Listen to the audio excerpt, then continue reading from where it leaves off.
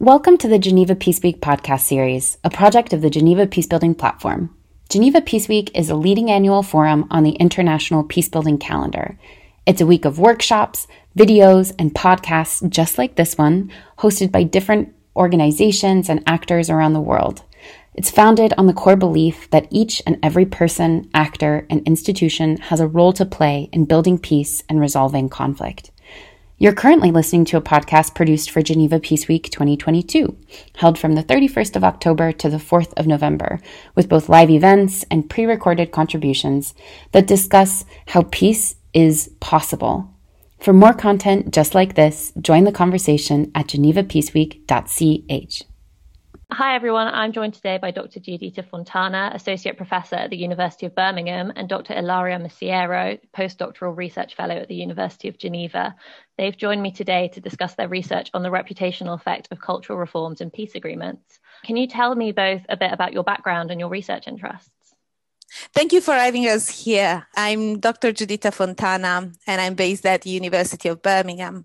And my main area of research and research interest is in war to peace transitions, and in particular on how institutions like education and culture feed into the transition out of civil wars around the world. And that's how I became interested in how these institutions are incorporated into peace agreements and also in how they might help the resilience of peace agreements. There's very, very little research on how culture, education, language are framed in peace accords. And previously, there was really no global level data, which is why with some colleagues at the University of Birmingham, we decided to create a global data set of political agreements in internal conflicts, which captures these aspects of peace accords, looking at about 290 accords between 1989 and 2017. But my approach to the research previously had always been very much qualitative and case studies based. So the creation of this data set started getting me more interested in mixed method approaches and in the way that we can identify broader patterns in how certain types of reforms are incorporated in peace accords and what their impact is over the long term, which is why I then approached Ilaria because of her particular expertise to try and think about ways of working together. Yeah, so hello, thank you for having us here. I'm Dr. Ilaria Masiero from the University of Geneva. I'm an applied microeconomist specializing in low-end economics, language economics, and development. So more in general, I investigate policy-relevant issues using the economics reasoning and toolbox. At the moment, I'm taking a closer look at language, which is in fact one of the features of cultural reforms that we are investigating in the study we're discussing here today. And in my current project with Professor François Grand at the University of Geneva, we try to estimate the actual economic value of plurilingualism for individuals and societies. So as you can see, then typically I work with variables that are not strictly speaking economic variables. So really what I bring to the table is my data-based and quantitative approach to study topics across various domains, which of course makes it crucial for me to collaborate with scholars such as Dr. Fontana, who are actual experts in the field in which I'm diving. So I would say the value of collaboration across disciplinary backgrounds cannot be overstated.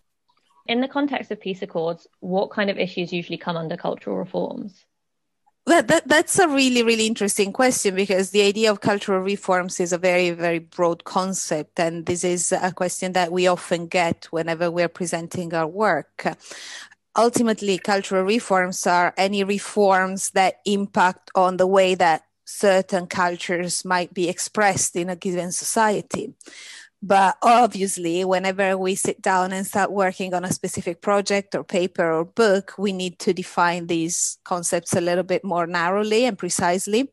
So in the paper and in our future projects, we will probably stick with a definition of cultural reforms as reforms of institutions engaging in the protection, reproduction, or dissemination of some aspects of culture.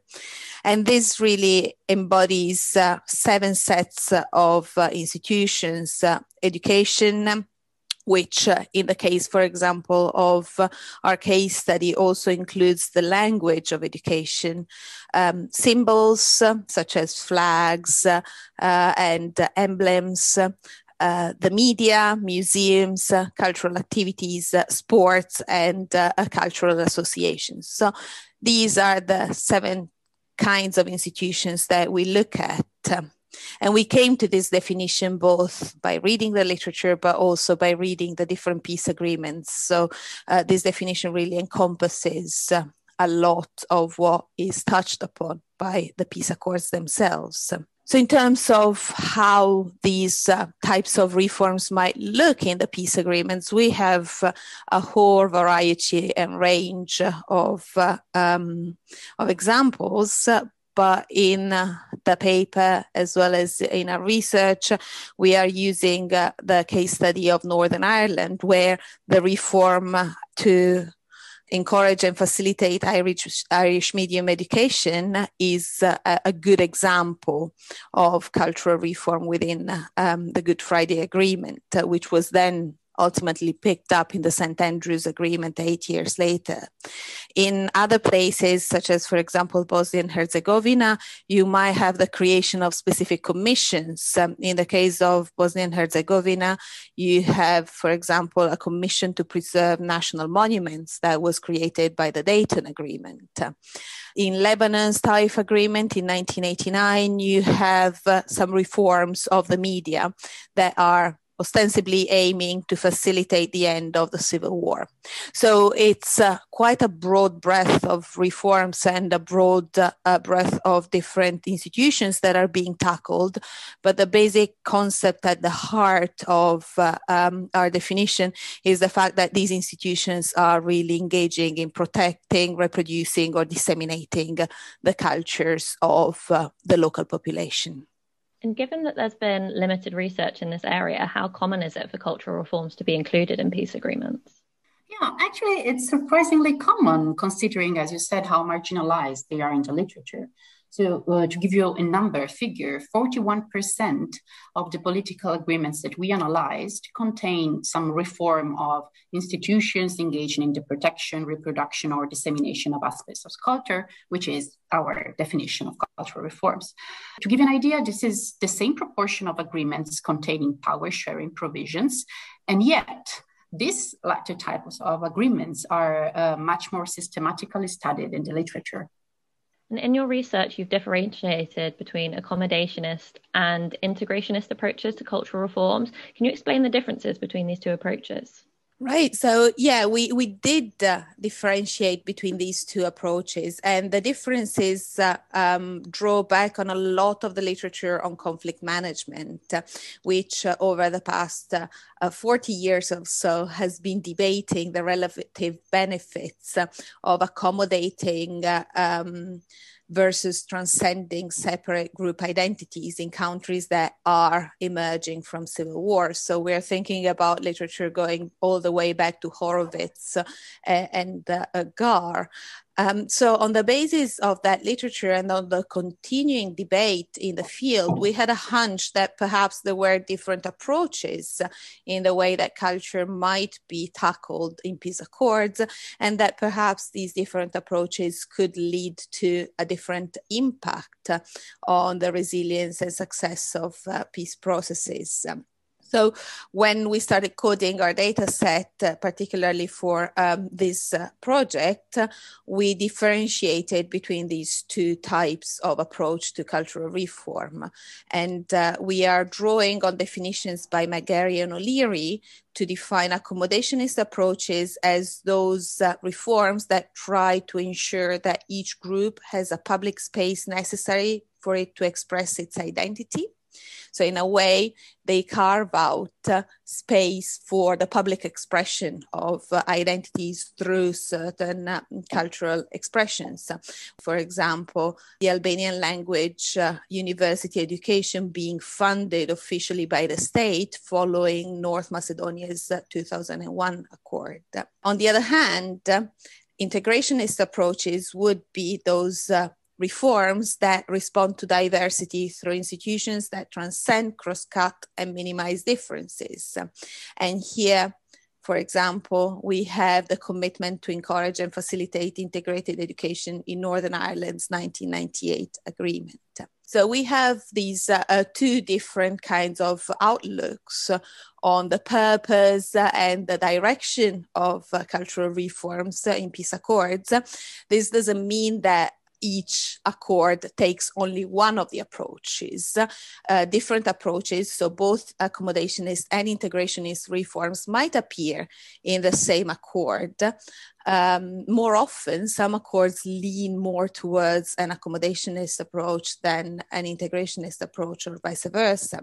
But what we wanted to find out was whether these different approaches to cultural reforms could contribute to keeping violence low after the signing of a peace accord, in which sort of context they might do so, mainly on the basis of the fact that previous research had highlighted that accommodationist approaches are very beneficial in separatist and territorial conflicts rather than in other types of conflicts. And also we were interested in thinking about ways in which they might do so, might help the resilience and success of a peace accord over the long term. And what were the main findings of your research? So our main finding is that accommodationist cultural reforms are correlated with lower levels of post-agreement political violence, and this relationship is statistically significant. So in other words, when accords include reforms that, as we define them, ensure that each group has the public space necessary for it to express its identity through culture, we observe less post-accord violence. And this really confirms a lot of the current arguments on the reassuring effects of accommodationist approaches for ethnic and separatist conflicts. So we have relatively recent literature, most recently King and Sami, arguing that there is a very powerful reassuring effect of recognition and accommodation of identities in ethnic conflicts. So this is not particularly surprising. What we found surprising is that this effect also applies to non-ethnic and non-separatist conflicts. So we had to think of mechanisms beyond this idea of reassurance. And what we suggest in our paper and in our research is that the beneficial impact of accommodationist cultural reforms is actually due to a reputational effect.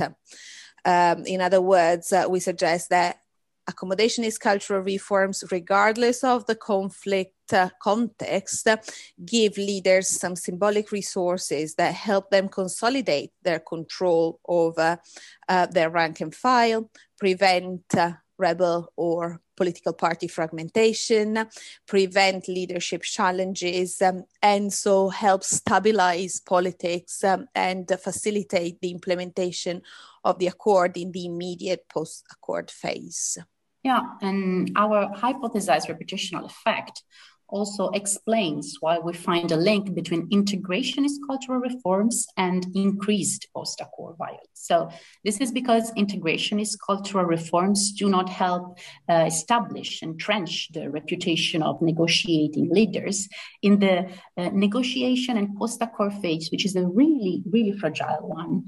And we find that this negative effect is especially significant in separatist conflicts. So we came to these findings on the basis of the statistical analysis of this broad PAIC data set looking at 290 peace accords from 1989 to 2017. But then we were interested in probing it a little bit further by looking at a specific case study. And so to further explore whether the reputational effect hypothesis actually makes sense in real life, we looked at Northern Ireland's 1998 Accord, what is known as the Good Friday Agreement or the Belfast Agreement, both in terms of its negotiation and also in terms of its aftermath. And we looked at the case study through archival material, memoirs of negotiators and politicians, as well as news documents. And all these documents really confirmed that accommodationist cultural reforms had a very powerful reputational effect during the negotiations of the agreement and also in its immediate aftermath.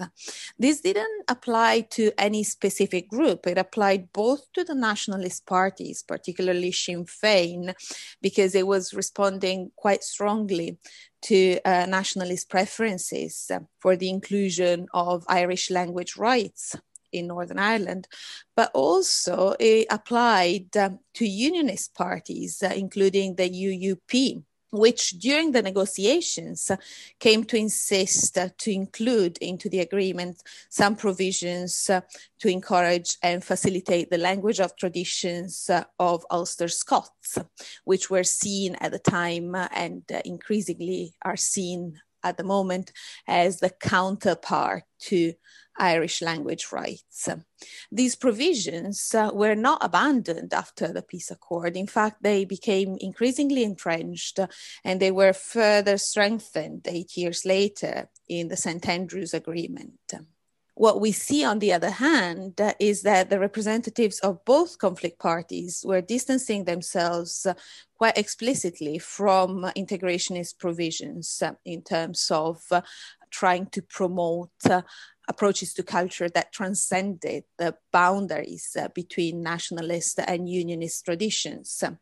And so their distancing resulted in some clauses of the peace accord being included only at the insistence of some minor cross-community parties. And the main example here would be the clause to encourage and facilitate integrated education, which was included at the insistence of the Alliance Party and Women's Coalition. What's also interesting is that beyond distancing themselves from these integrationist provisions during the negotiations, the main representatives of the conflict parties also distance themselves from these provisions in the aftermath of the accord. So provisions for the encouragement and facilitation of integrated education were never determinedly implemented in the context of Northern Ireland as established by a High Court judgment quite recently. This is really interesting because I know that for some people it might seem that accommodationist cultural reforms could entrench us versus them mentalities and therefore would fail to address the underlying causes of a conflict. Do you think this is a fair criticism? Absolutely. This is what a lot of the literature calls the mobilization effect of cultural reform. So the idea that accommodating different expressions of culture helps the mobilization of groups and entrenches their separate identities and over the long terms leads to the resurgence of conflict. However, in our analysis, we don't find any evidence of this effect in the short term. And we think about the short term about 5 years after the signing of an accord. And we don't find any similar effect in the medium term either, so 10 years after the accord. What we find in the case study of Northern Ireland is that perhaps in the very long term, these accommodationist cultural reforms might entrench mutually exclusive identities and identifications, and also foster mobilization when the former representatives of conflict parties tie their reputation very closely to the destiny and success of these accommodationist cultural reforms. And this is something that, as I mentioned, we observe when looking at Northern Ireland in terms of, for example, debates over the displays of symbols and emblems that really culminated in controversies over the displays of flags, which led to violent riots in 2012. You might remember that. But also more recently, there have been long-standing debates over a potential Irish Language Act, which have polarized both political and public opinion in Northern Ireland along the lines of unionists and nationalists. Yeah, so it is important to keep in mind, let me add, that it is complicated to study very long-term effects through quantitative analysis. And the reason for this is because there are a variety of additional situation, facts, happenings that come into play, which means that there are a number of additional variables that you need to consider and additional sets of data that you need to have available in order to perform a quantitative analysis, meaningful one. So, for example, the Brexit process has altered the parameters of debates in Northern Ireland. This is an example. So in order to assess the very long-term impact of different types of cultural reform, it is more feasible to adopt a qualitative approach through case studies. It's more feasible, it's more practical. So this is something that we actually hope to do in our next project. But ultimately, what we find when looking at the short and medium term, both across different peace processes worldwide and in the case of Northern Ireland, is that accommodationist approaches to cultural reforms seem to reassure groups of their future status and cultural security, but also strengthen the reputation of leaders. They prevent leadership challenges, factionalization, which are the root causes of a lot of post-agreement violence across different conflict types. So this result appears to be robust for the short and medium term. What do you think the main implications of this finding are? In a nutshell, cultural reforms matter and should be investigated more thoroughly and employed more consciously and carefully in the design of peace accords. Yeah, I agree that there is a particular value to employing particularly accommodationist cultural reforms to entrench the reputation of negotiating leaders during and immediately after peace negotiations. So this is something that hasn't been really thoroughly considered in the past, but we do think that mediators and negotiators should think of cultural reforms and especially accommodationist cultural reforms a little bit more systematically, either in conjunction with more traditional forms of autonomy and self-governance, such as decentralization, autonomy, federalization, especially in the context of separatist conflicts, but also as a mechanism in their own right to strengthen the reputation of leaders during the fragile negotiation phase. And this could be done across all conflict types. Where would you hope that future research on culture and peace agreements focuses? Right. So I think there are a couple of very, very interesting questions that are closely related to the research we've carried out and that we still need to answer and we hope to answer in the next project. The first one remains, why do some peace accords include cultural reforms and others don't include cultural reforms? There is very, very little research determining what contexts give rise to the inclusion of particular cultural reforms in peace accords. So that would be a very interesting question to explore. But also, as we mentioned throughout this conversation, is the very long-term impact of different types of cultural reforms.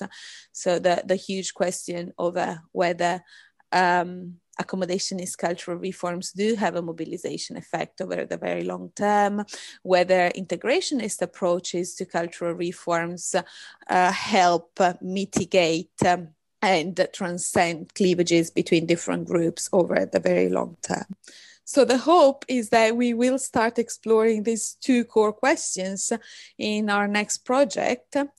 But beyond these two questions, there is still a lot to learn about how cultural provisions interact with other contextual variables and the context of conflicts, such as, for example, the type of political system that you put in place after a conflict, the underlying causes of conflict, the different types of actors involved both in the conflict and in the negotiation phase, as well as regional and more economic and social factors.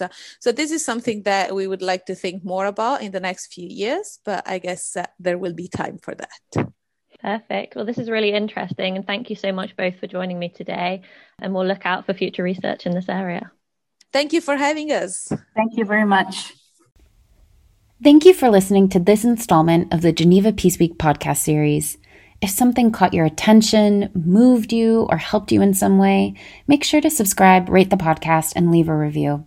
You can also visit our website to continue the conversation with the makers of this episode, or join us on Twitter, Instagram, or Facebook at Geneva Peace Week. Above all, thanks for being here. We hope you'll join us again for another episode of the Geneva Peace Week podcast series soon.